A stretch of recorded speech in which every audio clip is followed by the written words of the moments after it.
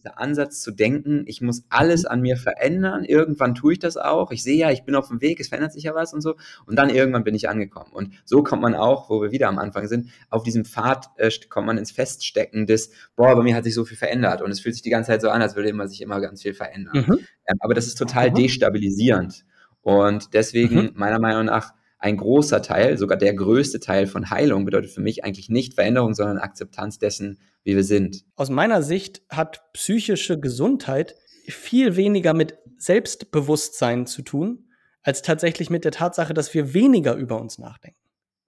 Aber dass in diesem weniger über uns nachdenken ganz viele Dinge klar sind. Aber nicht klar, Mhm. weil wir darüber nachdenken, sondern weil sie einfach klar sind. Und Ja. das ist ein paradoxer Zustand, den man nicht erreichen kann im Sinne von, ich höre jetzt auf, darüber nachzudenken, sondern der sich einstellt, wenn eine neue Balance im System eingetreten ist.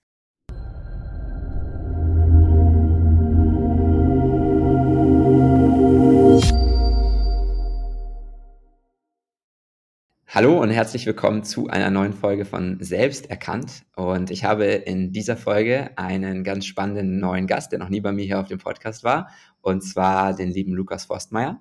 Und zu Beginn mal kurz ein ganz herzliches Willkommen an dich, Lukas. Schön, dass du dir die Zeit nimmst, heute mit mir zu sprechen. Jo, moin. Moin. Und ich will am Anfang mal kurz erzählen, wie ich auf dich aufmerksam geworden bin, weil es war eigentlich eine total witzige Story. Ich habe nach Retreat-Unterkünften geforscht und dann bin ich auf das Seminarhaus Dravien gekommen und dann dachte ich so, Holistic Bodywork, das veranstalten die da irgendwie, das klingt ja interessant. Habe ich da drauf geklickt, habe mir die Website angeguckt, habe dich gefunden, habe mir deine Website angeschaut, dachte so, boah, krasser Typ, der kennt sich ja anscheinend richtig aus in dem, was er macht. Und resoniert total mit mir, weil ich ja auch gerade die Ausbildung mache zum Neo-Emotional Release Facilitator. Und da bin ich jetzt gerade in Woche 2 und habe auch schon die ersten beiden Videos von dir gesehen. Und das war alles so super witzig, wie das irgendwie alles so zusammengeführt wurde. Und ich dachte so, okay, irgendwie habe ich jetzt mal richtig Lust, mit Lukas zu sprechen und ihn auf den Podcast einzuladen. Und ja, das habe ich dann auch gemacht. Also cool, dass du da bist. Jo, ich bin neugierig, wo wir auch heute angehen werden. Und was ich tatsächlich spannend finde, ist, dass du auch über das Neo-Emotional Release jetzt Videos von mir siehst, weil das tatsächlich etwas ist, was für mich eine große Leidenschaft auch meiner Arbeit und auch dessen, was ich über die letzten Jahre und mittlerweile über ein Jahrzehnt meiner Arbeit gelernt habe, wie gestalte ich Kurse, Übungen, Trainings, so dass Menschen möglichst viel lernen können. Und deswegen freut mich das, dass du da auch mit mir in Kontakt gekommen bist.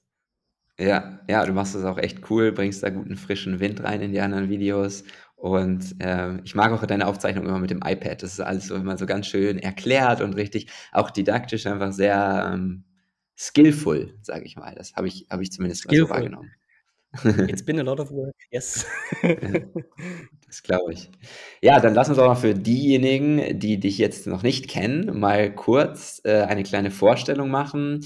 Ähm, Was mich dabei interessiert, du hast mir ja eingangs im Gespräch gesagt, ich soll auch immer gerne dazu sagen, was mich da interessiert, genau, ist, ja, welche Art der Arbeit machst du jetzt eigentlich genau? Also du hast ja gerade gesagt, dir macht es sehr viel Spaß, auch Online-Kurse eben entsprechend so zu gestalten, dass Menschen möglichst viel daraus mitnehmen können. Das gelingt dir auf jeden Fall meiner Meinung nach schon mal sehr gut. Aber was genau, also worum geht es da eigentlich bei deiner Arbeit? Vielleicht starten wir mal mit der Frage rein und dann können wir ein bisschen tiefer reingehen. Mhm. Ähm, also wie ich die Frage auch gerade verstanden habe, ist es sowohl so ein, was ist mein Hintergrund, als auch worum geht's mir? Genau, Weil ich ja. glaube, die sind nicht unbedingt gleichbedeutend als Fragen. Ähm, Ich fange vielleicht mit dem Hintergrund an und dann gehe ich weiter darauf, worum geht's mir. Ich glaube, ein guter Einstieg in das, was ist mein Hintergrund ist, ich hab irgendwann, als ich mit der Schule fertig war die Frage, was möchte ich? Die einzige Sache, die mir klar war, ich möchte studieren und was möchte ich studieren? Und tatsächlich war der Gedanke, der mich davon weggebracht hat, Jura zu studieren, war, okay, dann lerne ich sowas über Gesetze, aber Gesetze haben ja eigentlich was mit Menschen zu tun. Und ich habe keine Ahnung, was Menschen eigentlich sind. Und bin dann quasi abgebogen auf die Route Philosophie und Psychologie und habe im Philosophie- und Psychologiestudium ganz viel Theoretisches gelernt, bis ich irgendwann, ich glaube in Jahr 2 meines Studiums, über den Weg Selbsthypnose sowas hatte, was ich, glaube ich, ein Erwachenserlebnis nennen würde. Also ich glaube, ich habe das erste Mal in meinem Leben äh, das Sein direkter erfahren, als ich es bis zu dem Moment erfahren hatte. Und das hat ab dem Moment guckte ich auf mein Studium und dachte mir so: „What the fuck? Warum und wofür?“ Und damit war das war dann der Punkt, wo ich auch quasi ich habe meinen Bachelor zwar fertig gemacht, aber ab dem Moment habe ich einen anderen Weg eingeschlagen und schlage mich quasi seitdem relativ unabhängig von Institutionen durch mein Leben und habe seit ich 21 bin, verdiene ich quasi mein Geld mit was auch immer ich an dem Moment glaube, das ist, was Menschen hilft. Und das hat sich über die Jahre auch sehr stark verändert, dieses, was ich glaube, was Menschen hilft.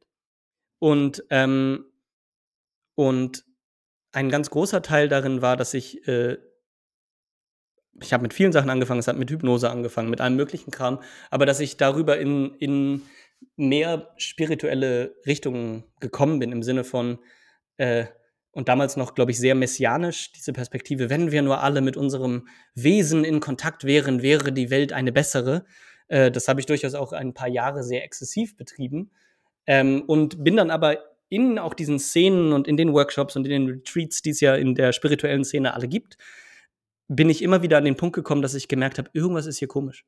Irgendwas ist hier fühlt sich hier kacke an. Irgendwas ist hier so, dass ich den Eindruck habe, wir kommen immer wieder an die gleichen Punkte, aber es bewegt sich nicht wirklich weiter und darüber bin ich dann in den Bereich Trauma und Therapie gekommen. Das heißt, ich hatte nie das Ziel, Therapeut oder Ähnliches zu werden und ich bin auch nach wie vor kein Therapeut, aber das war dann das, dass ich gemerkt habe, irgendwas hier muss ich begreifen und lernen, damit ich aus dem komischen Kram hier rauskomme. Und das ist dann das, wo sich auch die Arbeit mit dem Internal Family System draus entwickelt hat, mit Holistic Bodywork, dass ich eben über dieses Ich will die Therapie verstehen, angefangen habe, das zu lernen, angefangen habe, auch Kurse dazu anzubieten. Ich biete seit ungefähr 5 Jahren Internal Family System Kurse an, wo ich Menschen ähm, die Schritte und Techniken der Teilearbeit näher bringe. Und darüber hat sich das immer weiterentwickelt. Und ich glaube, ich bin auch gerade da an einem Punkt, wo ich merke, ich glaube, ich habe die Therapie dieses Therapeutische und die Arbeit mit Anteilen und dem, wo wir auch teilweise festhängen, jetzt zu einer Tiefe durchdrungen, die für mich ausreichend ist. Und wo ich den Eindruck habe, meine meine mein Interesse bewegt sich gerade auch da wieder ein bisschen weg von Therapie hin zu Fähigkeiten lernen. Und was heißt es eigentlich, Fähigkeiten zu lernen? Aber das ist so quasi was interessiert mich? Mich interessiert erstens, was hilft Menschen, dass sie tatsächlich Schritte vorwärts gehen in ihrem Leben und nicht nur glauben, dass sie Schritte vorwärts gehen, weil ich glaube, die beiden haben nicht unbedingt etwas miteinander zu tun. Ich kenne viele Menschen, die mir jedes Jahr wieder erzählen, dass sich ihr gesamtes Leben verändert hat. Aber wenn ich objektiv drauf gucke, erzählen sie mir seit 10 Jahren exakt die gleiche Geschichte. Nämlich, dass sich ihr Leben gerade von Grunde auf verändert hat und dass jetzt alles anders ist. Und im nächsten Jahr werden sie mir das Gleiche erzählen. Und was hier heißt es wirklich, dass sich das Leben bei Menschen verändert und verbessert? Und ich glaube darin ein ganz wichtiger Schritt, dass Menschen Fähigkeiten lernen, dass sie Fähigkeiten in ihrer eigenen Innenwelt lernen und im Beispiel von Coaches und Therapeuten, dass sie Fähigkeiten mit Klienten lernen. Und da für mich immer die Frage, wie kann ich das möglichst interessant und möglichst gut gestalten? Weil ich glaube, auch aus meiner ganz persönlichen Erfahrung, es gibt unglaublich viele Ausbildungen und Kurse, die einfach nicht gut sind. Und ich glaube, da geht auch ganz viel Potenzial flöten an was können wir in unserem Leben verändern, was können wir im Leben von anderen verändern und was braucht es dafür? Das ist so vielleicht eine Mhm. sehr weit gefasste Antwort auf deine Frage. Richtig geil, richtig cool, weil ich habe jetzt schon so viele kleine Anker gesetzt an verschiedenen Punkten, bei denen ich vielleicht nochmal gerne tiefer einsteigen würde. Und angefangen natürlich, weil es geht ja, dieser Kanal hier und auch dieser Podcast, der heißt ja selbst erkannt.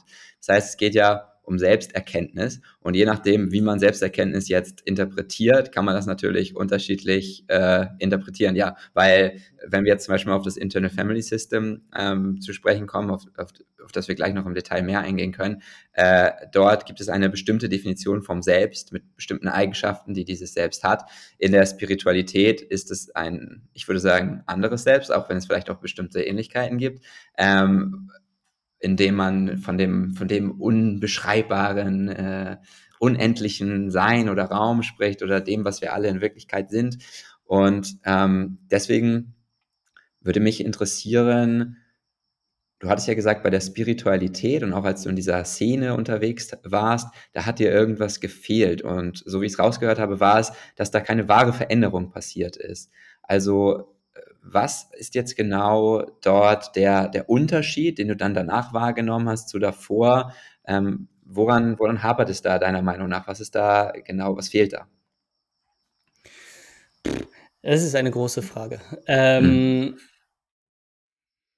Also das Erste ist in den Bereichen, in denen ich damals war, da ging es viel um zwischenmenschliche Begegnungen und die Frage, wie können wir auch mit anderen und mit uns in Beziehung treten und das möglichst authentisch. Also es kam so aus der Authentic Relating ähm, Bewegung und aber darüber auch eine tiefere Erkenntnis, tiefere Einsichten in uns selbst zu haben.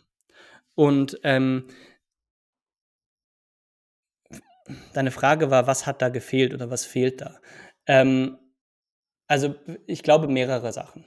Schritt eins: Ich glaube, sobald wir uns in einen Bereich begeben, wo wir in Workshops, in Sessions, in was weiß ich, für Bereiche uns begeben, wo wir neue Erfahrungen machen wollen und wo wir uns bewusst für das öffnen, was größer ist, werden wir es immer mit mehreren Dynamiken zu tun haben.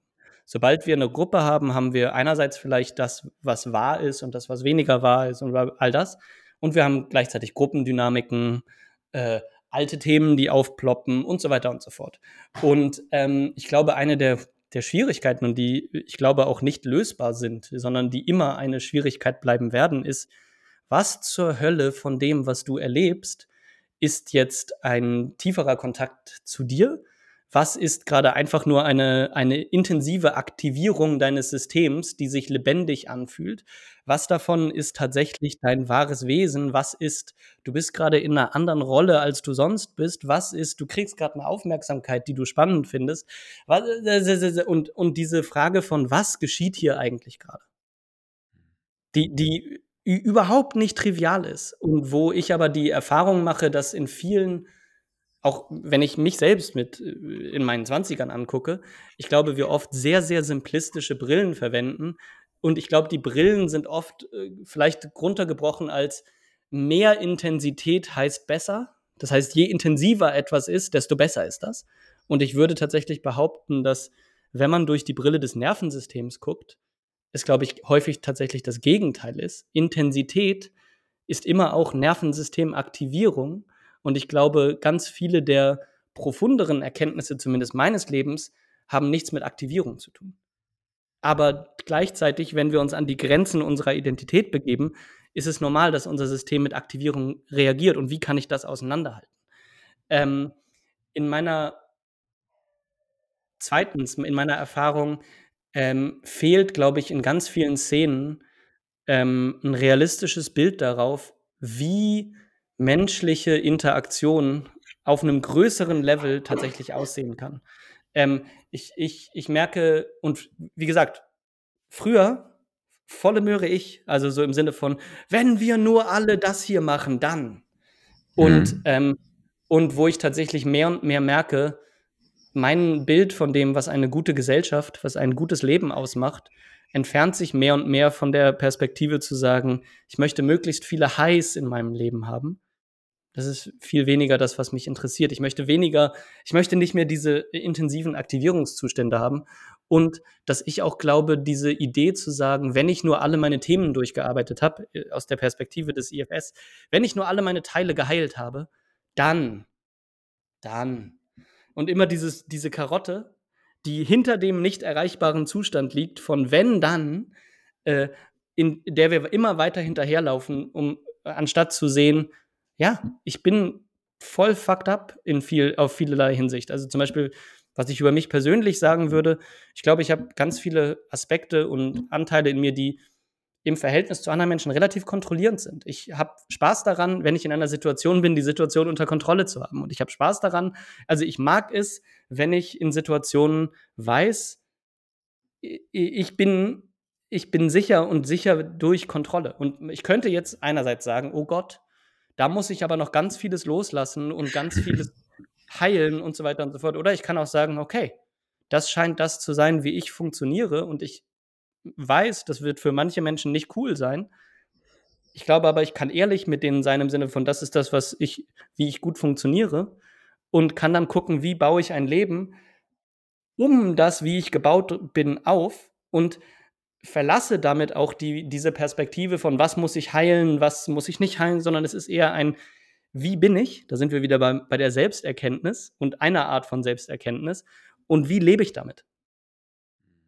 Ja. Ich weiß nicht, ob ich deine Frage beantworte. Ich habe, glaube ich, viele unterschiedliche Dinge reingeworfen, aber ja. Ja, aber auch viele spannende Dinge und ich konnte mich auch in vielen dieser Themen wiederfinden. Gerade als du von Authentic Relating gesprochen hattest, am Anfang, dort bin ich jetzt zum Beispiel auch involviert, jetzt hier gerade, wo ich bin, viele Tantra-Workshops und so weiter, wo es natürlich auch Wo bist du viele da? Highs gibt auf Kopangan Okay, in ja, Thailand. Ja, genau. Klassiker. Klassiker, Klassiker.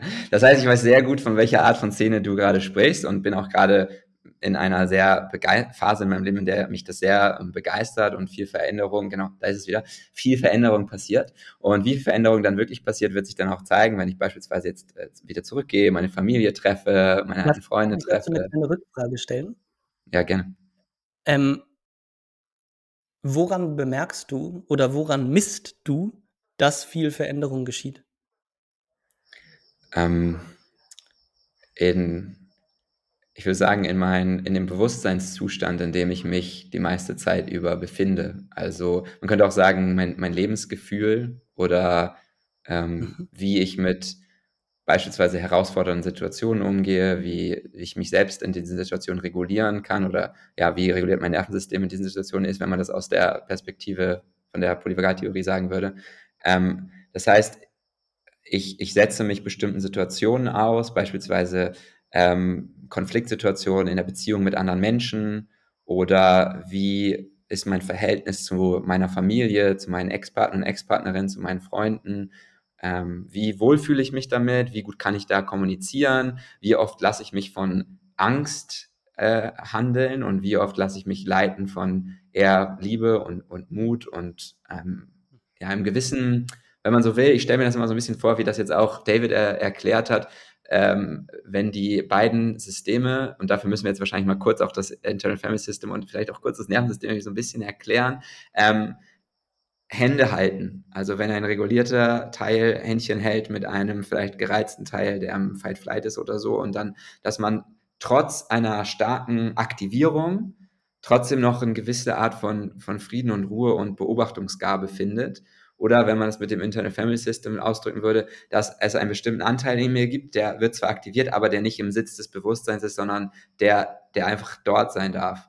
Und das kann man jetzt noch mit ganz vielen anderen Modellen erklären. Ich finde, das machst du auch immer ganz toll, wie du bestimmte Modelle miteinander zusammenbringst. Das ist total befriedigend für meinen Verstand und bestimmt auch für viele andere Verstände, deinen bestimmt auch.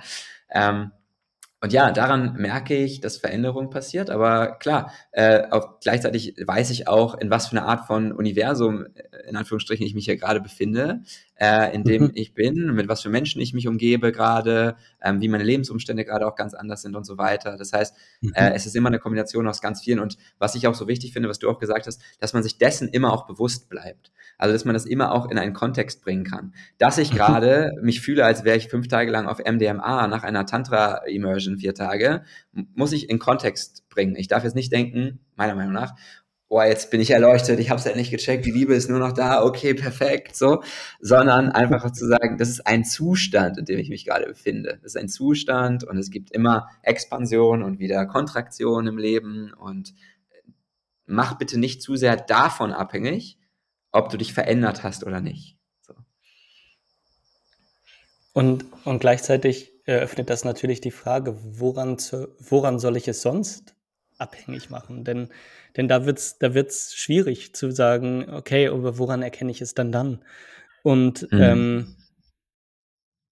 ja, und ich glaube, da auch eine faszinierende Perspektive drauf und dieses Wort Kontext. Weil ich glaube, es so leicht für uns ist, ähm, den Kontext zu vergessen und zu vergessen, dass du gerade in einer bestimmten Szene bist, du in einem bestimmten Lebensalter bist, du in einem bestimmten Lebensabschnitt bist, du wahrscheinlich auch mit einer bestimmten Intention in diese Szene jetzt hineingegangen bist, was deinen gesamten Aufenthalt verändern würde, wenn du eine andere Intention hättest und dass dieser Kontext am Ende wahrscheinlich viel wichtiger ist. All das ist quasi viel wichtiger als du, um zu erklären, wie es dir gerade geht.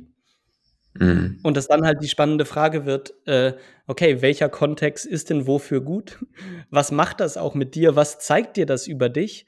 Und dann langfristig die Frage, und wie kannst du damit dein Leben nachhaltig auch leben? Also, was nimmst du hiervon mit in das, was dann danach kommt? Vielleicht sagst du ja ab jetzt immer Kopangang, wobei das, glaube ich, auch nach einer gewissen Zeit langweilig wird.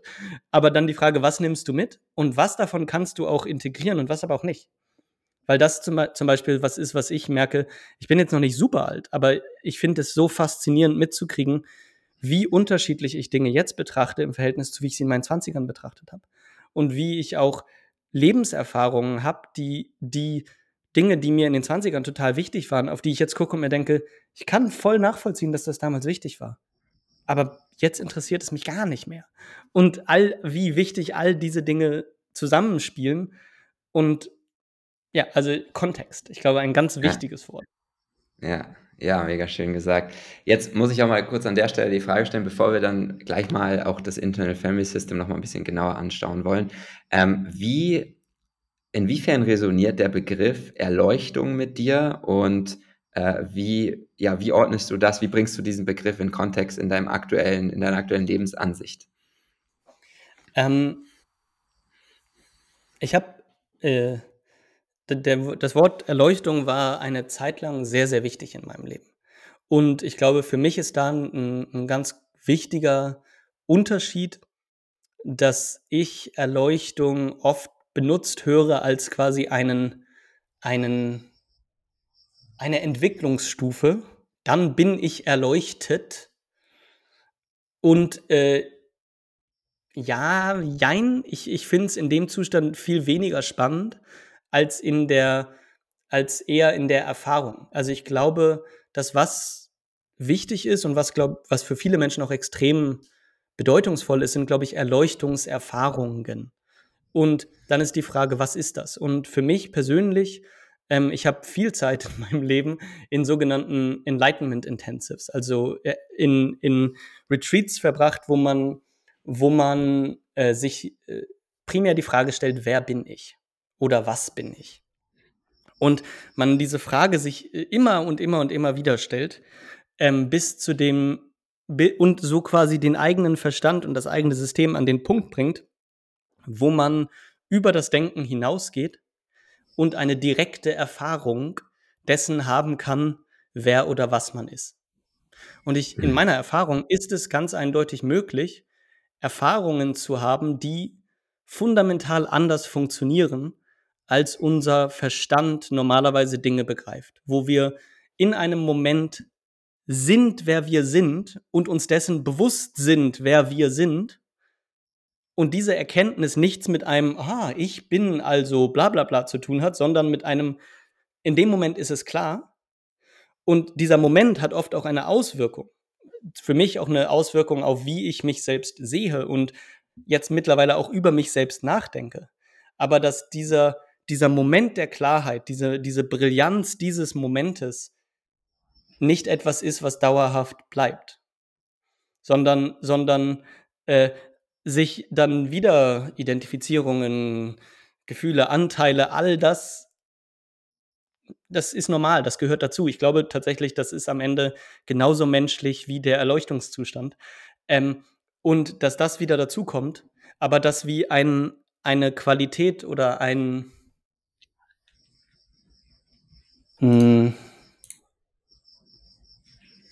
ein gutes Wort fehlt mir da. Wie ein, im Englischen wäre es das Wort Nugget. Wie ein kleiner Goldklumpen Mhm. von dieser Erfahrung bleibt da. Und mit diesem Mhm. Goldklumpen verändern sich Perspektiven auf Dinge. Also in dem Sinne finde ich ist Erleuchtung für mich eine Realität. Also es ist etwas, das wir erleben können. Ich glaube, nicht jeder wird es erleben. Ich glaube, selbst wenn du als Ziel hast, diese Momente zu erleben, wirst du es nicht unbedingt erleben. Und ich glaube, da kommen wir wieder an diesen Punkt von unterscheiden, was passiert hier wirklich. Denn ich glaube, wir können sehr expansive Zustände haben und diese Zustände fühlen sich unglaublich toll an. Und es sind aber vielleicht nicht Erleuchtungszustände, sondern es sind unglaublich expansive Zustände. Und in meiner Erfahrung, die Erleuchtungszustände sind meistens sehr nüchtern. Die sind nicht, "Oh, wie toll das alles ist, sondern sie sind, sind Mhm. eher so, okay, ja, war eigentlich immer klar, aber ich habe es nicht gesehen.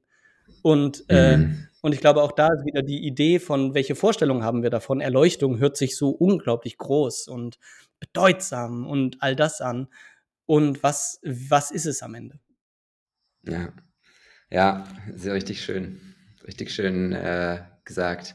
Ich konnte mit vielem, was du gesagt hast, sehr resonieren. Und es gibt ja auch viele spirituelle Lehrer, die sehr viel darüber sprechen, wie nüchtern doch denn der Zustand ist. Es gibt natürlich aber auch beides. Also ich habe auch schon beides erlebt. Ich hatte schon so sehr nüchterne Momente, wo ich einfach so war, so, ja, wie konnte ich das? Das ist ja das Offensichtlichste, was es auf der Welt überhaupt gibt. Wie konnte ich das überhaupt übersehen? Wie habe ich es überhaupt geschafft, mich auszutricksen? Und das fand ich dann eher Ja, wenn, faszinierend.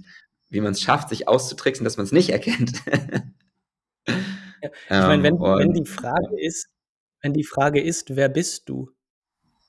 Du bist halt, wer du bist.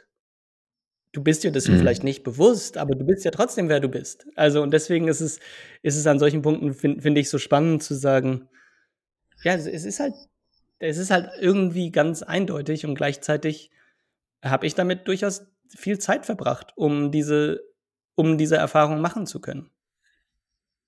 ja, weil wir wirklich genial darin sind, uns von der Wahrheit abzulenken oder auch konditioniert sind natürlich, uns davon abzulenken und andere Geschichten über uns selbst zu erzählen.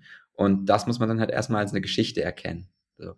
Und ich finde, das ist vielleicht auch ein guter Übergang, jetzt mal kurz über das Internal Family System zu sprechen. Wenn es dafür eine deutsche Übersetzung gibt, dann sag mir die auch gerne gleich. Und Im ja. Na, im Deutschen wird mittlerweile auch mehr Internal Family System benutzt als Kurzbegriff, weil es halt IFS ist. Das innere Familiensystem oder das System der inneren Familie, aber die klingen halt alle nicht so richtig geil. Deswegen ist es selbst im Deutschen Mhm. mittlerweile mehr Internal Family System. Okay. Also das Internal Family System, warum ist das jetzt ein guter Übergang? Weil ich denke, dass genau diese Konditionierungen oder diese Geschichten, die wir uns über uns selber erzählen, sehr, sehr schön in eine Art ja, System oder auch Ordnung oder wie auch immer man das nennen möchte, gepackt werden können und man sehr, sehr ganzheitlich, auf eine Art und Weise, wie ich das vorher noch nicht so ganzheitlich erlebt habe, ähm, ein Modell finden konnte da anscheinend, was diese ganzen verschiedenen Dinge, von denen wir denken, sie zu sein, die wir aber nicht sind, oder die nur ein Anteil von uns sind, zu beschreiben. Und später würde ich auch gerne nochmal darauf eingehen, was meine Gedanken dazu sind, wie das vielleicht auch im Zusammenhang mit der Selbsterkenntnis, wie man sie vielleicht eher aus dem spirituellen Kontext kennt, zusammenhängt.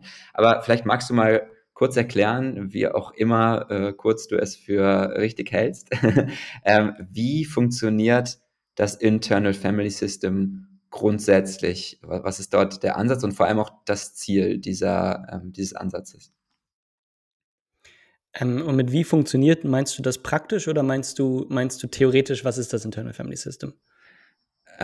Vielleicht ist er praktisch besser und mir fällt sogar ein Beispiel ein, weil ich heute mit einem Freund gesprochen habe, der gerade darüber nachdenkt, seine Beziehung zu beenden. und da sehr viel, ja, sehr verwirrt ist und nicht weiß, wie er eine Entscheidung treffen soll. Und viele, viele Anteile melden sich bei ihm, die unterschiedliche Dinge sagen. Mit manchen ist er mehr identifiziert als mit anderen. Vielleicht können wir so ein bisschen an dem Beispiel uns langhangeln.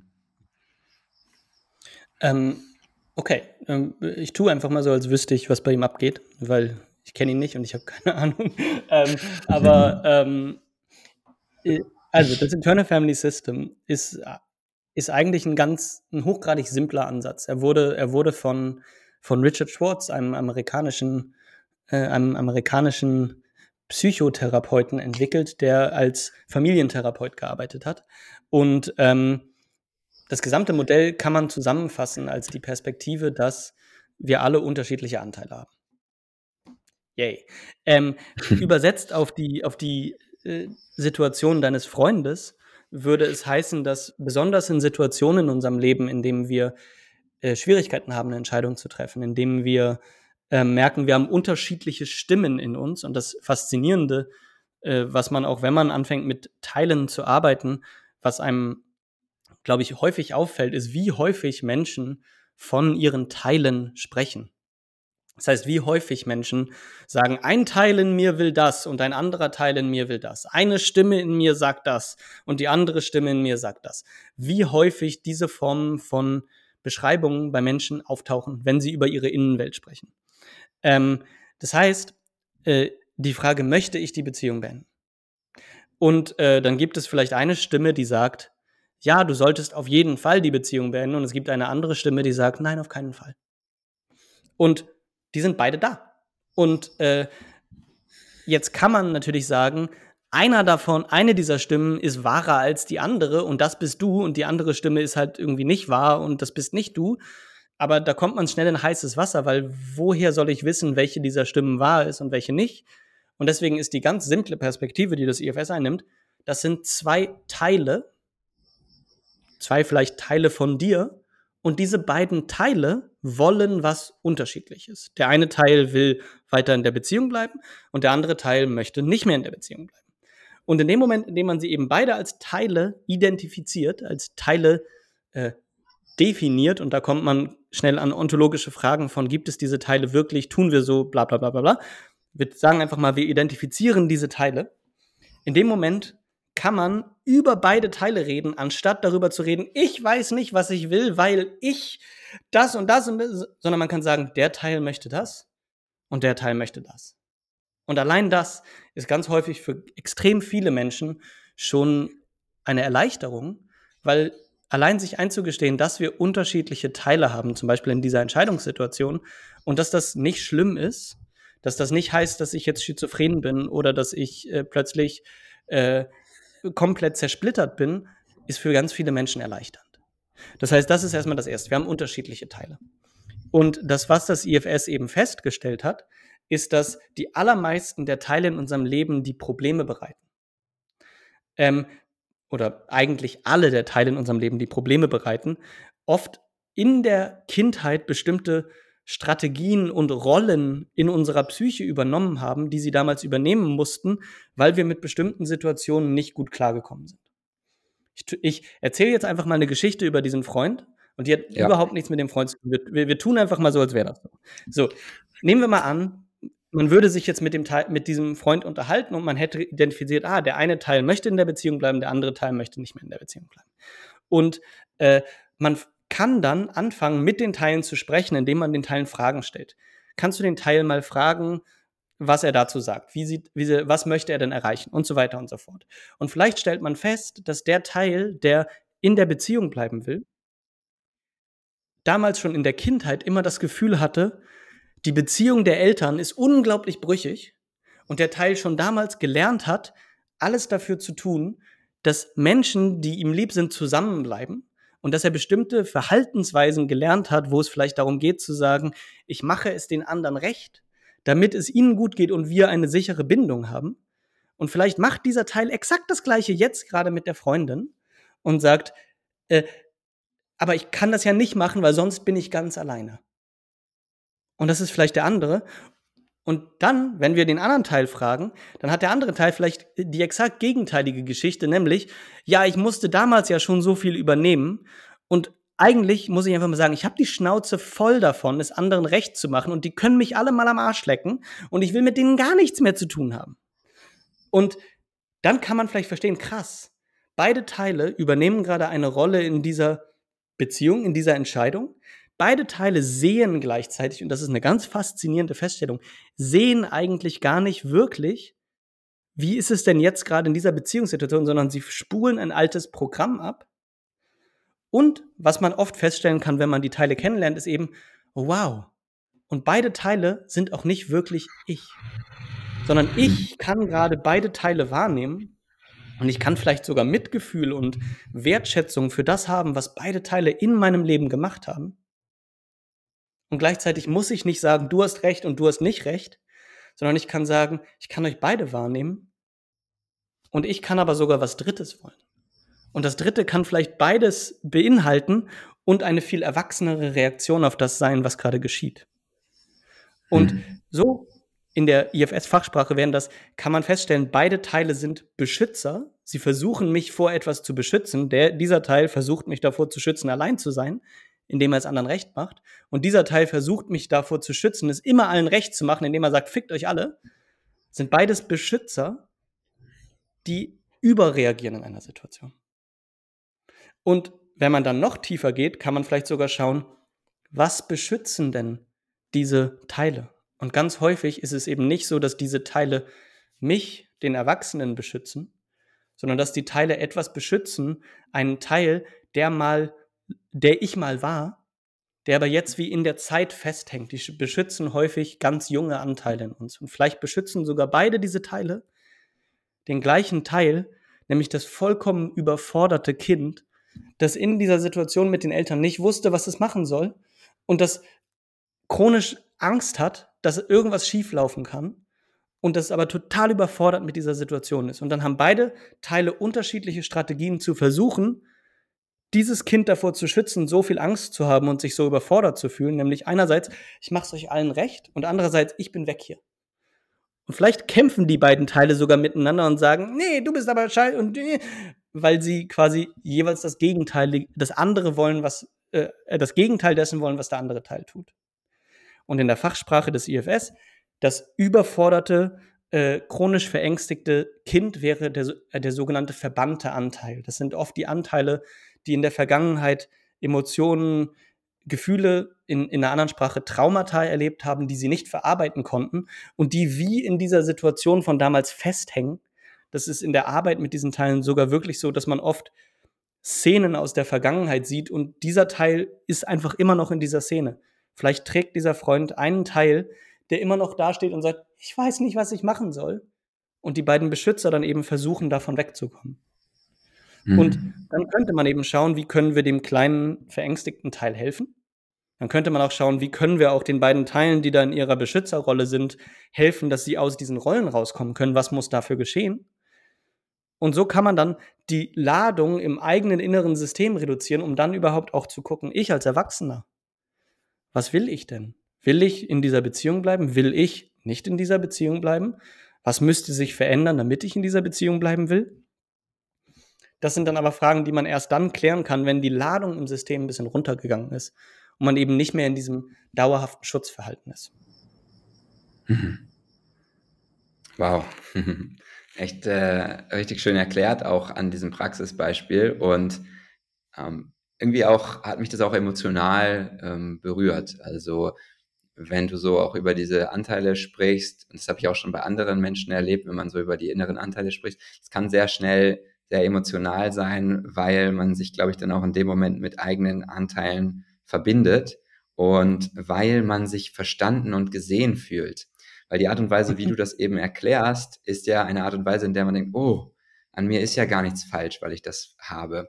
Und dann kann sich dieser Anteil auch ein bisschen mehr entspannen, weil er erklärt bekommt, das haben ganz viele Menschen, es gibt sogar ein System dazu und du bist damit nicht alleine. Und das finde ich auch so ein schöner Nebeneffekt davon, diese Art der Sprache, die man einfach benutzt. Es ist gar keine Schuld mit drin, es ist kein Scham oder sowas, oder es nimmt auch den Scham Mhm. den man vielleicht empfindet, für diese Anteile raus. Und Ich würde sogar noch 'n Schritt weitergehen, weil ich glaube, die Grundhaltung ist zu sagen: „Diese Teile sind hochgradig intelligent.“ Diese mhm, Teile haben in der Situation damals und in meiner Erfahrung eigentlich immer die absolut beste Strategie gefunden, wie sie mit dieser Situation umgehen können. Die mhm, Situation war nur nicht gut. Die Situation war intrinsisch schlecht. Und sie mussten aber versuchen, mit dieser Situation umzugehen und sie haben schlaue Strategien dafür gefunden. Die waren auch für das Alter, in dem sie sich entwickelt hatten, immer angebracht. Denn in unterschiedlichen Altersstufen haben Kinder unterschiedliche Strategien. Und in 'nem jungen Alter ist vielleicht die einzige Strategie, die ich habe, zu dissoziieren und ich bin weg. Geile Strategie. Äh, Später habe ich vielleicht die Strategie, dass ich sagen kann, ich laufe weg. Das ist aber meistens ein paar Jahre später und dazwischen gibt es ganz viel Varianz. Aber es ist wie in jedem Alter habe ich bestimmte Strategien zur Verfügung und die Teile nutzen immer die beste Strategie, die sie haben. Es ist nur oft eben nicht eine, die fürs Erwachsenenalter und vor allen Dingen auch das Leben als Erwachsener adäquat ist. Ich kann mhm, es in meinem Leben nicht allen recht machen. Es ist vollkommen unmöglich. Und besonders, wenn ich vielleicht in einer Umgebung arbeite, in der wir wettbewerbsorientiert arbeiten, was vollkommen normal für große Teile der Gesellschaft ist, dann kann ich es nicht allen recht machen. Es geht nicht. Und damit hängen wir noch in diesen alten Strategien fest, die damals vollkommen angebracht waren, aber die es mhm, jetzt nicht mehr sind. Und diese Dualität halten zu können, zu sagen: „Das war damals das Schlauste überhaupt und das kann ich wertschätzen. Und ich kann sehen, es ist jetzt nicht mehr hilfreich.“ Das ist eine unglaublich hilfreiche Grundhaltung, diese beiden Pole gleichzeitig anerkennen zu können. mhm. Ja, ja, richtig schön. Schön noch mal 'ne Erweiterung. Das, was die natürlich noch mehr Verständnis bringt und noch mehr auch die Schuld, die vielleicht manche Menschen, verspüren, dann auch einem abnimmt. Und, vielleicht noch mal, um auch jetzt bei so 'nem Lösungsansatz noch mal kurz, tiefer reinzugehen. Ähm, einen hast du schon angesprochen oder mehrere hast du eigentlich sogar schon angesprochen, diese Teile zu entladen, da sein zu lassen und so weiter. Aber wie ist es beispielsweise jetzt in dem Beispiel, wo du gesagt hast, die man disassoziiert? Weil das zum Beispiel auch passt jetzt sehr gut auch zu dem Beispiel Mhm. mit meinem Freund, weil er auch sagt, in der Unterhaltung mit ihr, da wird's dann oft so, dass er nichts mehr spürt auf einmal. Also das Gefühl ist auf einmal weg, er disassoziiert wieder vielleicht, könnte zumindest dort passiert sein, deutet darauf hin. Ähm, in Situationen, wo man sich selber noch spürt, kann man das ja erforschen. Aber was passiert, wenn man sich selber gar nicht mehr Mhm. spürt und auf einmal nur noch so eine Leere, so eine, im Englischen sagt man Numbness, so eine, wie würde man das auf Deutsch übersetzen? Taubheit vielleicht, da ist. Wie kann man dafür dann auch das Internal Family System nutzen, um dem mehr auf den Grund zu gehen? Oder was würdest du da vorschlagen? Also, ich glaube, da müssen wir, erst wie ein paar Schritte zurückgehen, weil ich glaube, wir da mit mehreren Brillen drauf schauen müssen. Die Brille eins ist: Was können wir in der Situation selbst tun? Und Mhm. ich glaube, besonders wenn wir es mit sehr jungen Anteilen zu tun haben und, vielleicht einfach auch eine weitere Unterscheidung im IFS-System wäre die Unterscheidung zwischen Managern und Feuerbekämpfern. Feuerbekämpfer ist ein, komplett absurdes Wort. Im Englischen heißen die Feuerwehrmänner Firefighters, also die Feuerbekämpfer. Und das wurde einfach ins Deutsche übersetzt. Und dass es bestimmte Teile gibt, die versuchen, unser Leben zu strukturieren. Vielleicht ich mache es allen recht. Und andere Teile gibt, die haben quasi nicht die Idee, sie wollen das Leben strukturieren, damit wir sicher sind, sondern die wollen einfach nur dafür sorgen, dass wir bestimmte Schmerzen, bestimmte Emotionen nicht erleben. Und die dann, wann immer diese Emotionen drohen aufzukommen, egal was tun, um weg von diesen Emotionen zu kommen. Einfach nur, damit auch Menschen zum Beispiel mit Fressattacken oder Ähnlichen, das sind ganz häufig diese Feuerbekämpferteile. Ein bestimmtes Gefühl kommt auf und ich habe dann ein bestimmtes Standardprogramm, wie ich damit umgehe. Sex, Pornos, Essen, Drogen und so weiter und so fort wären ganz typische Beispiele dafür, wie Menschen dann mit diesen aufkommenden Emotionen umgehen. Ähm, genau. Das heißt, wenn solche Teile in den Situationen selbst auftauchen, dann glaube ich, muss man auch unterscheiden, erstens, welche Fähigkeiten haben die Menschen und zweitens, eine Arbeit mit diesen Anteilen ist, glaube ich, nicht immer das, was in der Beziehung in der Situation selbst geschehen kann. Das ist für mich zum Beispiel auch einer der großen Lerneffekte aus meinem Leben, dass ich sehr lange diese Perspektive hatte, zu sagen, wir können alles in den Beziehungen ausarbeiten und wir könnten und sollten alles benennen können und mit den aufkommenden Ladungen und Teilen in der Beziehung sein und dann können wir es auch in der Beziehung halten. Und halte ich für mehr und mehr für eine wirklich nicht sehr schlaue Strategie. Ich glaube, besonders wenn man es mit sowas zu tun hat wie einem Teil, der so stark dissoziiert und der so taub wird, dann kann es total hilfreich sein, das benennen zu können.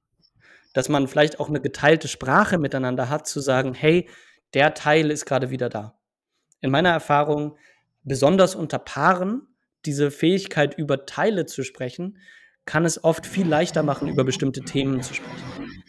Ähm, Ich glaube aber, dass dann der nächste Schritt zu sagen: „Und jetzt werden wir als Paar schauen, wie können wir mit diesem Teil arbeiten?“ Den würde ich in den allermeisten Fällen, nicht anraten. Und dann wäre tatsächlich: „Hey, wir haben grade wieder dieses Gespräch miteinander.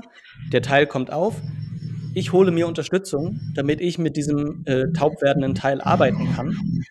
Oder wir holen uns eine Unterstützung, damit wir als Paar jemanden haben, der mit den Teilen arbeiten kann und wir nicht die Verantwortung dafür einander haben.“ Ich glaube, dieses Ineinanderrutschen auch von ganz unterschiedlichen Rollen, Therapeut, Coach, Freund, Liebhaber, alles in einem.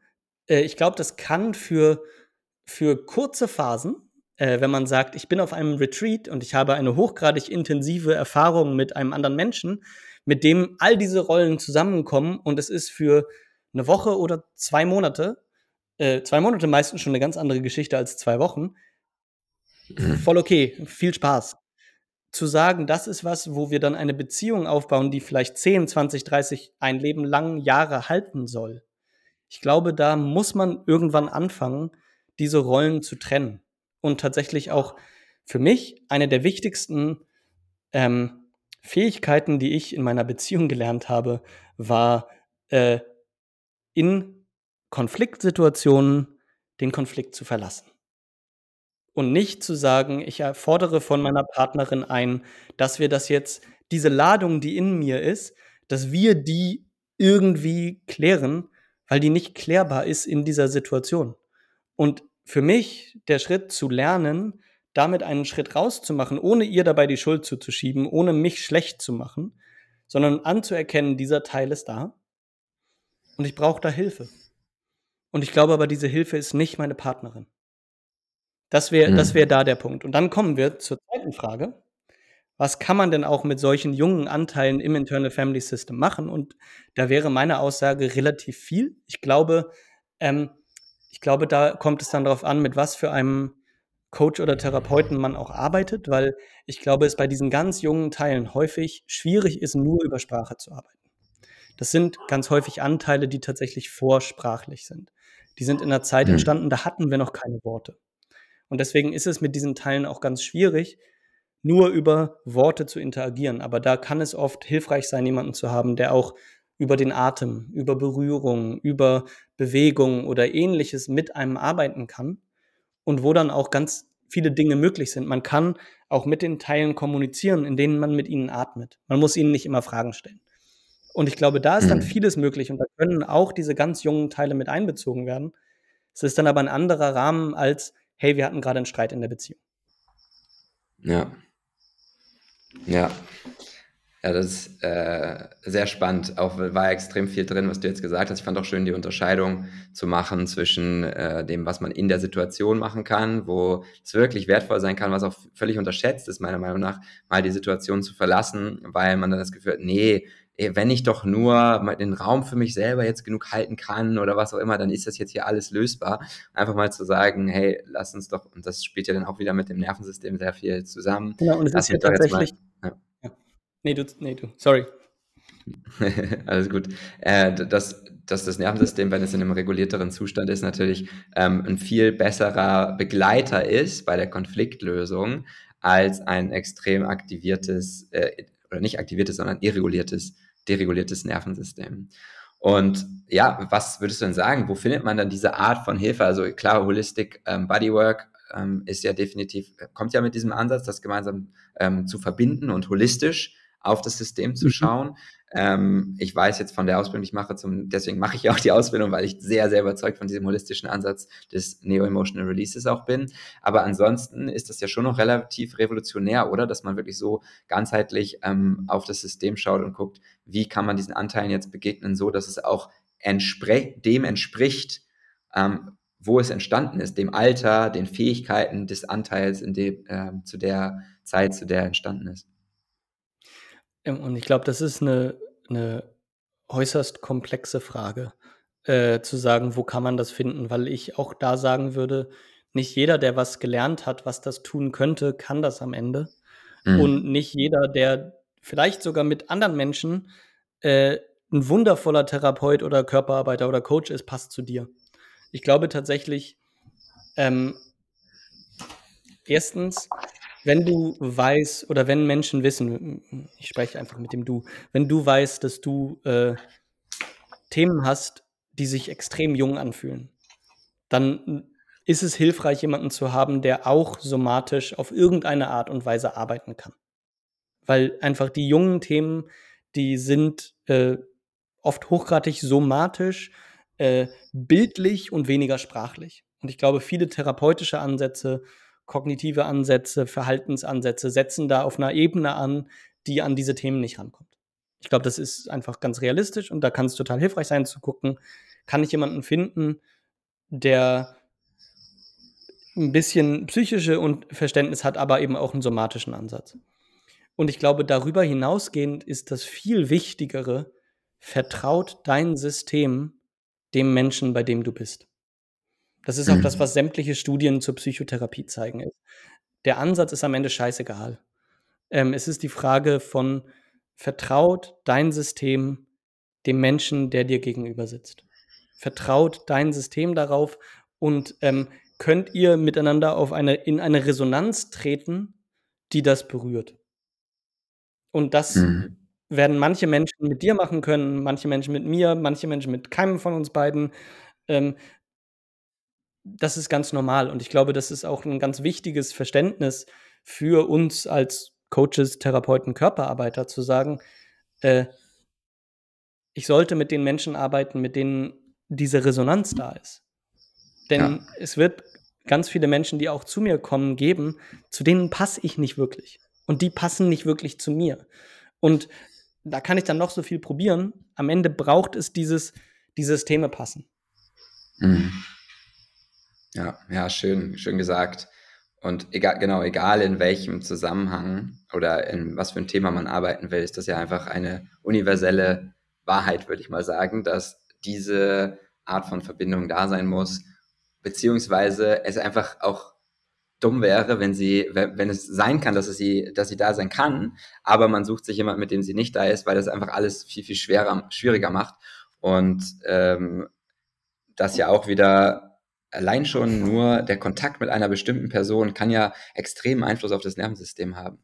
Also ich weiß zum Beispiel auch, dass ich früher nur Partnerinnen hatte, die einen extrem aktivierenden Einfluss auf mein Nervensystem hatten und ich immer das mit Verliebtheit verwechselt habe. Und jedes Mal, wenn ich nur in die Nähe dieser Person gekommen bin, war mein System die ganze Zeit schon so nervös und aktiviert. Und Mhm. jetzt heute weiß ich, das war vielleicht nicht das allergesündeste Kriterium bei der Partnerwahl, aber ich glaube, es geht auch vielen anderen so und so, genauso umgekehrt kann es ja auch sein, dass man mit einem Menschen zusammenkommt und direkt fährt das Nervensystem total, ist es total in einem regulierten, sicheren Zustand, in dem man sich fallen lassen kann, wo auf einmal man vielleicht schon direkt emotional wird, weil man sagt so, oh, hier kann ich mal wirklich ich selbst sein, hier werde ich mit all dem gesehen und geliebt, wie ich bin und was ich mitbringe. Wo wir, glaube ich, wieder ganz am Anfang unseres Gesprächs sind, nämlich, mit der Frage: „Was fehlt denn in manchen Szenen?“ Und dass es, glaube ich, ganz häufig genau diese Unterscheidungen sind. Was von der Aktivierung ist Verliebtheit und was auch nicht? Und was ist, Freude und was ist auch nicht Freude? Und wo sind diese Grenzen? Und das sind ja Dinge, in denen wir ganz wenig Sprache oft haben und wo auch wir kulturell nicht viel, Kontext haben, um darüber differenziert sprechen zu können. aber die meiner Empfindung nach extrem wichtig sind. Also auch ich kenne genug Menschen, die Jahrzehnte von Therapie hinter sich haben, die sie am Ende hat noch schlechter über sich denken lassen als vorher. Das ist keine Seltenheit. Und, da einfach auch die Perspektive, wenn du jemanden hast, bei dem du dich am Ende schlechter fühlst als vorher, dann ist es vielleicht nicht der Ansatz und der Mensch für dich. Und gleichzeitig, dass es da, glaube ich, keine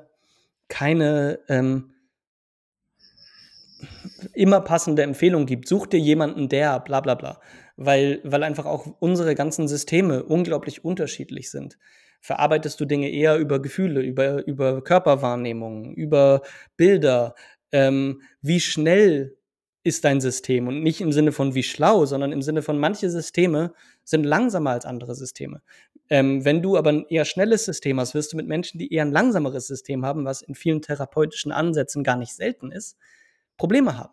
Wenn du allerdings ein langsameres System hast und du jemanden hast, der die ganze Zeit eigentlich die weiter will, wirst du auch ein Problem haben. Es ist wirklich so vielschichtig, wie unterschiedlich wir sind. Das ist eine meiner Lieblingsfeststellungen, je mehr ich diese Arbeit mache, ist, wir sind so unterschiedlich. Alle. Und ich glaube, wir unterschätzen häufig, wie unterschiedlich wir sind. Ja. Ja, sehr schön gesagt. Und genau, was du auch gerade gesagt hast, manchmal fühlt man sich nach einer Therapie schlechter oder auch nach einer langjährigen Therapie schlechter als vorher oder denkt schlechter über sich selbst. Und dann kann es sein, dass das dann vielleicht kontraproduktiv war.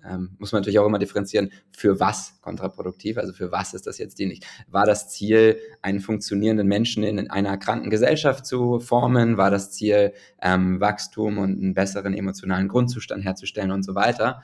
Aber gleichzeitig kann es natürlich auch umgekehrt sein und man kann sich schlechter fühlen, aber es ist trotzdem gut. Da hatte David nämlich in einem Video auch in der Ausbildung so ein schönes Beispiel genannt, wo wenn man auf dieser emotionalen Leiter, wo man vielleicht weiter unten eher so in einem Mindset ist von Opfer, von einer Opferidentität oder dann auch übergeht in Wut, kann es halt sein, dass man erstmal in der Opfermentalität sich sogar besser gefühlt hat, weil man gesagt hat, man hatte ja eine schöne Lösung. Man konnte ja die ganze Verantwortung abgeben, man konnte sich einfach beschweren. Auf einmal fühlt man einen Sinn von Verantwortung, vielleicht durch die Therapie ausgelöst, für sein eigenes Leben. Und das fühlt sich irgendwie schlecht an, weil auf einmal muss man Verantwortung übernehmen dafür, dass es in bestimmten Lebensbereichen gar nicht gut geht.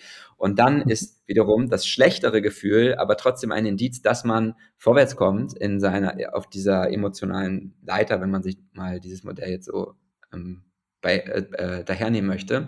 Und das heißt, selbst das ist auch nicht immer ein Indikator, ne, dafür, ob jetzt was Gutes oder was Schlechtes passiert ist. So. Ja. Genau, da sind wir wieder bei der Frage, woran machen wir das fest? Und Ja. was heißt in dem Punkt schlechter und was heißt besser? Und wir kommen an viele Punkte, wo eben es keine Patentantwort gibt und man nicht sagen kann, wenn du dich so fühlst, dann ist besser. Und ich würde gerne noch an einem Punkt einhaken, weil das eins auch äh, habe ich viel drüber nachgedacht, und hat sich meine Perspektive auch sehr verändert über die Jahre. Ich glaube, wenn wir mit welcher Arbeit auch immer wir mit Menschen machen, nicht das Ziel haben, dass sie am Ende funktionaler sind, dann haben wir auch ein Problem. Weil ich glaube, auch das gerade eine der Grundhaltungen ist von ähm, sei einfach du selbst, die Welt ist sowieso krank und wenn nichts in deinem Leben funktioniert, ist auch alles okay, vielleicht bist du einfach anders. Und ich glaube, das ist langfristig für Menschen überhaupt keine hilfreiche Message. Denn wenn du in deinem Leben komplett dysfunktional bist und du keine Beziehungen aufbauen kannst und in deinem Job nicht vorankommst und wenn all das gegen dich arbeitet in deinem Leben, dann wird es auf Dauer dazu führen, dass es dir schlechter geht. Das heißt, ein Job ist tatsächlich dafür zu sorgen, dass Menschen, und da ist die Frage, besser funktionieren, aber dass sie ein Leben haben, in dem sie teilnehmen können, in dem sie auch funktionieren im Sinne von äh, das Gefühl haben, sie kommen im Leben voran, was auch immer das für sie heißt, weil das ist ganz unterschiedlich. Für manche Menschen wird das beruflicher Erfolg sein, für andere Menschen ist das sozialer Erfolg, was auch immer es heißt. Aber ich glaube, wir sind rein hormonell. Wenn wir nicht das Gefühl haben, voranzukommen, dann sind wir in einem sehr, sehr schlechten Zustand. Und das wird zu einem gewissen Grad auch heißen, dass wir in die Gesellschaft passen müssen. Denn rein außerhalb der Gesellschaft kommen wir nicht voran. Das ist dann nur eine Abwärtsspirale. Also ich glaube auch da, es gibt auch dort keine Schwarz-Weiß-Antwort. Und das heißt nicht, dass ich sage, so wie die Welt gerade läuft, läuft sie perfekt und wir sollten einfach nur alle uns da rein anpassen. Das Anpassen. ist auch nicht die richtige Perspektive, aber trotzdem, wir sollten funktionieren und ein hilfreicher, funktionaler Teil der Gesellschaft sein, nicht abwerten. Ich glaube, es ist ein ganz wichtiger Teil des Menschseins.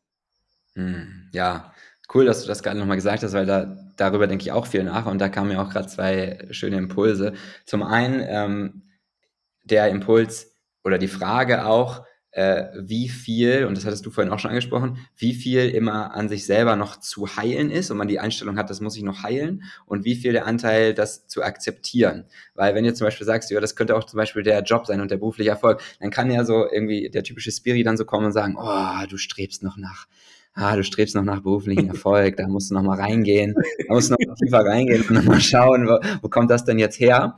Und dieses ständige, also das kann halt eine übertriebene Form annehmen, dieses immer weiter heilen. Ich muss erst noch fertig heilen Mhm. und dieser Ansatz zu denken, ich muss alles an mir verändern, irgendwann tue ich das auch, ich sehe ja, ich bin auf dem Weg, es verändert sich ja was und so und dann irgendwann bin ich angekommen. Und so kommt man auch, wo wir wieder am Anfang sind, auf diesem Pfad kommt man ins Feststecken des, boah, bei mir hat sich so viel verändert und es fühlt sich die ganze Zeit so an, als würde sich immer ganz viel verändern. Mhm. Aber das ist total Mhm. destabilisierend. Und deswegen, Mhm. meiner Meinung nach, ein großer Teil, sogar der größte Teil von Heilung bedeutet für mich eigentlich nicht Veränderung, sondern Akzeptanz dessen, wie wir sind. Und das finde ich ein ganz, ganz wichtiger Punkt. Und der andere ist, was du auch gerade gesagt hast, ich glaube, es ist ein Balanceakt. Und jetzt hast du gesagt, ja, immer nur auf sich selber schauen und drauf scheißen, was die Gesellschaft macht und so weiter, das führt uns nicht ans Ziel. Und das sehe ich genauso, dass uns das nicht ans Ziel führt. Aber man muss immer gucken, von wo kommt der Mensch. Und tendenziell, bevor jemand sich mit Spiritualität auseinandersetzt, kommt der Mensch von einer Überangepasstheit. Somit ist der Impuls der wenigeren Anpassung erstmal initial gut und richtig für viele. Aber wenn er dann sozusagen ins andere Extrem schwingt und dann dafür sorgt, jetzt passe ich mich gar nicht mehr an, ja, scheiß drauf, das war ja vorher schon erfolgreich, dann schwingt man halt wieder nicht in die Balance, sondern auf die andere Seite. Das heißt, viele von den Konzepten habe ich gemerkt, die in der Spiritualität sehr vorherrschend sind.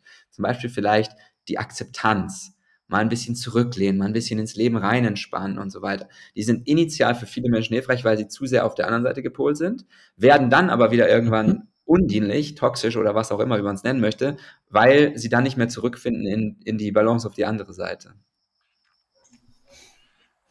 Mhm. Hast du da eine Frage oder soll ich einfach was dazu sagen?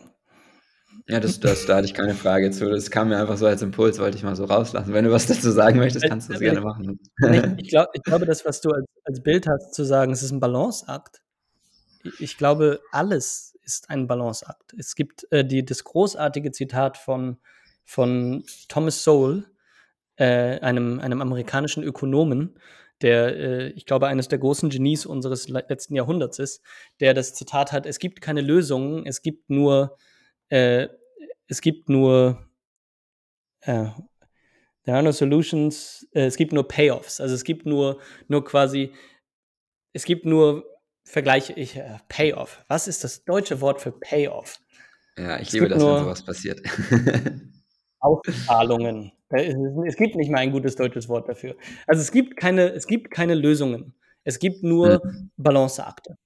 Jede Mhm. Entscheidung hat immer Vor- und Nachteile. Und, Mhm. und ich glaube, das ist was, was besonders in bestimmten, und ich glaube, das ist zum Beispiel eine Philosophie, die an vielen Punkten hochgradig unattraktiv ist. Wir hätten gerne Lösungen.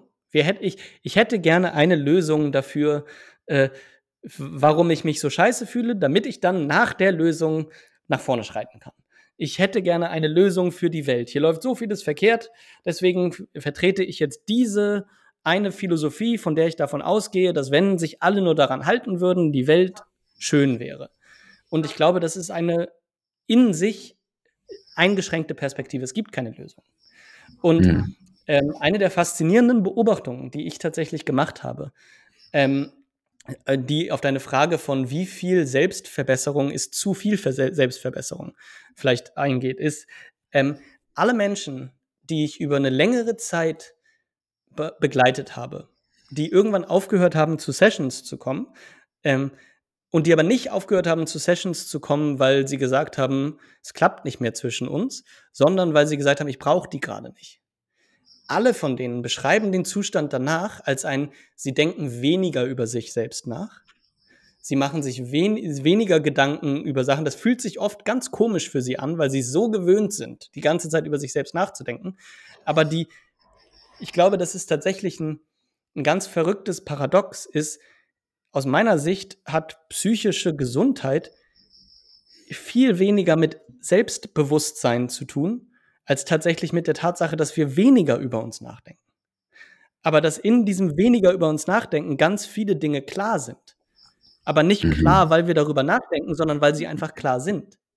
Und Ja, das ist ein paradoxer Zustand, den man nicht erreichen kann im Sinne von: „Ich höre jetzt auf, darüber nachzudenken“, sondern der sich einstellt, wenn eine neue Balance im System eingetreten ist.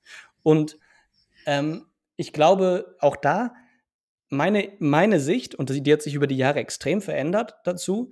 Meine Hoffnung, wenn ich mit Menschen arbeite, ist, dass ich mit ihnen arbeite und nicht, damit sie dann ewig sich weiter verbessern, sondern dass wir miteinander die Dinge, wo sie gerade festhängen, so verändern können, dass sie aufhören können, an sich selbst zu arbeiten, bis zum nächsten Punkt, wo sie festhängen.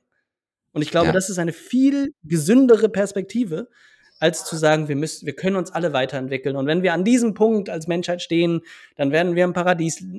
Halte ich alles für nicht realistisch. Ähm, und das heißt aber nicht, dass ich nicht den Ort auch für Selbstentwicklung sehe. Aber ich glaube, der Ort für Selbstentwicklung ist, damit man aufhören kann damit. Bis man wieder anfangen muss, damit man wieder aufhören kann. ja. Ja, das hast du gut gesagt. Ja. Und das ist auch total, das resoniert auch total mit mir, weil ich habe letztes Jahr auch hier auf der Insel so ein Mädchen kennengelernt, die aus Myanmar kommt, also ein buddhistisches Land. Und Ein sehr das schönes war Land. ein sehr, sehr schönes Land und ich habe so viel gelernt, einfach nur durch Unterhaltung mit ihr. Und eine Sache ist mir im Kopf geblieben, als ich sie gefragt habe, ja, und wie geht's dir gerade? So ein typisches, was man halt so fragt als Deutscher, so, ja, wie geht's dir gerade? Und dann hat sie gesagt, ja, mir geht's gerade gut, ich denke gerade sehr wenig. So. Und dann meine erste Reaktion war so, oh, die hat's ja gar nicht gecheckt. So, man kann doch nicht einfach nur weniger denken und dann geht es einem besser. Das ist ja total dumm. Oh, man muss sich die Lösung ja alle erdenken und so weiter. Aber der Satz ist mir so krass in meinem System geblieben, weil ich immer mehr die Wahrheit davon erkannt habe. Immer mehr, wenn ich gemerkt habe, mir geht's gerade richtig gut, woran ist das jetzt messbar? Genau wie du gerade gesagt hast, ich denke weniger über mich selber nach, ich zerbrösel nicht alles. Es ist einfach eine Qualität, die sich einstellt. Und du hast gesagt, man kann nicht einfach sagen, ich denke jetzt weniger und dann geht es mir besser, sondern das ist eher eine Konsequenz als eine Lösung. Aber so eine gewisse Bidirektionalität gibt es, glaube ich, trotzdem. So, ich vergleiche das immer gerne mit dem Atem und dem System. Also der Atem ist ruhig, wenn mein System reguliert ist, aber ich kann auch tief atmen und dadurch so auf eine gewisse Art und Weise auch mein System regulieren. Und ich glaube auch, dass wenn man seine Gedanken beruhigt, aktiv, sollte man das können. Das ist natürlich auch so, wenn das so aussieht, dass man sagt, jetzt denk mal weniger, oh Mann, du denkst schon wieder, hör mal auf zu denken, dann ist das natürlich nicht weniger denken. Aber wenn man das in Form von einer Meditation oder so vielleicht schafft, dann kann es auch wiederum sich positiv auswirken. Ja, Ja, also ich glaube, für Momente ja. Und ich glaube, wenn man aber gleichzeitig irgendwelche Themen, irgendwelche Anteile, irgendwelche offenen Fragen hat, die so präsent sind, ja, dass sie sofort wiederkommen, ja, dann wird man nicht dauerhaft ähm, einfach auch sein Leben leben können, ähm, weil diese Fragen so im Vordergrund stehen. Und ich glaube, das ist dann das, wo man Hilfe braucht. Wenn bestimmte Erfahrungen, wenn bestimmte Gefühle, wenn bestimmte Dinge immer wieder kommen, weil man da oft auch mit gar nicht unendlich vielen Sessions häufig 'n Schritt nach vorne gehen kann. Aber ich glaube, dann ist die Frage, was ist dann das Ziel? Ist das Ziel, dass wir das immer weitermachen wollen? Und ich glaube, in gewissen Coaching-Kontexten kann das auch wieder da in kleineren Chunks hilfreich sein, wo man bestimmte Aspekte des Lebens auch verändern möchte. Aber dieses Therapeutische vor allen Dingen, dieses „Ich will mich heilen“, ich glaube, da ist es nicht hilfreich zu sagen: „Das mache ich jetzt den Rest meines Lebens und das ist mein Lebensinhalt.“ Weil ja. ich glaube, das tatsächlich an 'nem bestimmten Punkt kontraproduktiv ist. Mhm. Ja, wieder diese unendliche Heilung. Und ich finde, an diesem Beispiel kann man auch wunderbar nochmal erläutern, warum irgendwie Erleuchtung nicht also gleichzeitig vielleicht schon die Lösung für alles ist, aber gleichzeitig auf weltlicher Ebene gesprochen überhaupt nicht die Lösung für alles ist, sondern in dem Zustand zu sein, sehr, sehr häufig oder immer oder was auch immer, indem man sich als das wahrnimmt, als das Sein, als die Einheit, sich nicht getrennt wahrnimmt, ähm, heißt nicht, dass diese, wie du es gerade genannt hast, Lebensfragen, für die man keine Lösung findet oder so, nicht immer wieder trotzdem in diesem Sein, in diesem Bewusstsein auftreten können. Und deswegen eine Therapie unglaublich sinnvoll ist, um sich diese Teile vielleicht mal anzuschauen und mehr Verständnis für sie aufzubauen, weil dieses Wort Erleuchtung, das ist nicht diese Lösung für alles auf weltlicher Ebene, sondern im Prinzip ändert sich erstmal gar nichts. Und natürlich durch die Erkenntnis sickert dann immer mehr, so nehme ich es bei mir selber wahr, ohne mich selber als erleuchtet bezeichnen zu wollen, aber durch Erleuchtungsmomente, wie du es so schön gesagt hast, geschieht auch eine Veränderung. Und zwar, wie so, ja, wird immer mehr so integriert in das Leben eine bestimmte Art und Weise, vielleicht Entscheidungen zu treffen oder dem Moment zu begegnen. Ich begegne dem Moment vielleicht nicht mehr mit ganz viel Widerstand und Kampf, sondern ich begegne ihm mit einer gewissen Entspanntheit. Oder was ich eingangs gesagt hatte, ich treffe meine Entscheidung nicht mehr so sehr auf Angst basierend oder weil man vielleicht auch ein anderes Verhältnis zum Tod entwickeln kann, durch diese Momente dessen darüber, was man und Realisierung darüber, was man wirklich ist. Und das einen wieder in seinen Entscheidungen beeinträchtigt. Das heißt, es gibt schon einen Zusammenhang, aber es ist nicht so, bumm, okay, alle Probleme weg, geil, ich brauche gar nichts mehr, ich bin jetzt Gott. So. Ja, und ich glaube, in einem Bereich des Lebens können diese Erfahrungen extrem hilfreich sein. Und ich glaube, ganz viele weltliche Fragen werden den Rest des Lebens da bleiben und die gehören dazu. Genau. Und ich glaube, die sind am Ende mindestens genauso wichtig wie unsere Erleuchtungserfahrung. Und das ist, welche Fähigkeiten hast du? Was kannst du mit deinem Leben anstellen? Was kannst du mit deiner Zeit anstellen?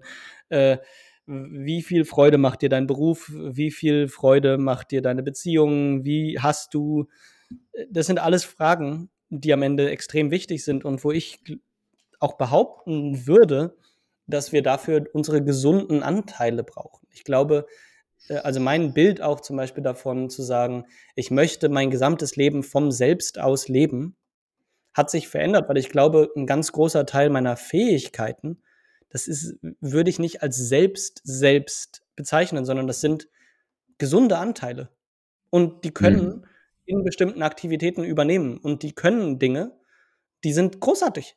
Das ist der Hammer.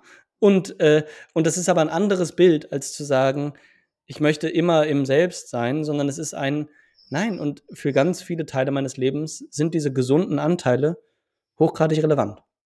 Hm.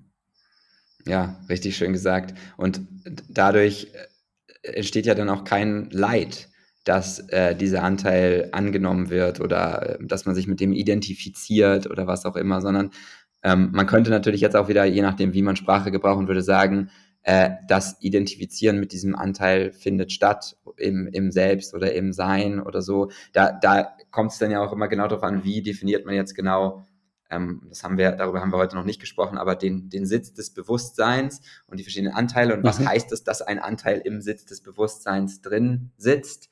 Und ich glaube, das würde jetzt auch ein bisschen den Rahmen dieses Interviews hier sprengen. Ich habe auch nur noch ein paar Minuten, ja. Genau, deswegen würde ich jetzt auch gerne mal langsam zum Ende kommen. Und ich fand es auch wundervoll, wie wir jetzt abgeschlossen haben, weil es nämlich genau das war, das Thema, mit dem wir angefangen haben, dass wir darüber gesprochen haben, was ist eigentlich ein vielleicht ja gesunder Umgang mit diesen Anteilen, wie lässt sich auch dieses Wort der Erleuchtung mit integrieren in diese Therapie, wie gehen die miteinander beide Hand in Hand, widersprechen die sich. Ich denke, einige dieser Fragen konnten wir beantworten. Und ja, deswegen würde ich jetzt an der Stelle gerne einen Abschluss finden und mich ganz, ganz herzlich auch bei Mhm. dir bedanken, Lukas, für deine Weisheit, für die Art und Weise, wie du Zusammenhänge erklären kannst und verständlich machen kannst. Das ist extrem wertvoll in meinen Augen für diese Welt. Also mach das auf jeden Fall so weiter und zeig dich. Und ja, wer weiß, wann wir uns das nächste Mal sprechen, aber ich habe es sehr genossen heute mit dir. Danke dir. Wir werden es rausfinden, ne? Ja. Und Ich wünsche dir ich noch einen werde schönen Tag. Links Danke dir. Und ich werde noch Links auch zu deiner Webseite und zu deinem YouTube-Kanal unten verlinken. Und ich denke, Es darüber werden findet werden man ja auch dann auch zu dir. in 'n paar Wochen werden auch, meine ganzen Teilerarbeit IFS-Videos noch mal in neuer Version Ah, veröffentlicht. cool. Ja, Mega geil. Auf welchem YouTube-Kanal werden die veröffentlicht dann? gleicher YouTube-Kanal. Es ist, genau. Einfach, ich Ja, habe in den letzten Jahren, vor allen Dingen in der Präsentation mit dem iPad und so weiter noch mal viel dazugelernt und das, setze ich jetzt um. ja, mega. Da freue ich mich sehr drauf. Ich habe nämlich deinen ganzen Kurs durchgeguckt und habe mega viel daraus mitgenommen. Also ja, danke dir vielmals und bis zum nächsten Mal. Ciao. Bis zum nächsten Mal.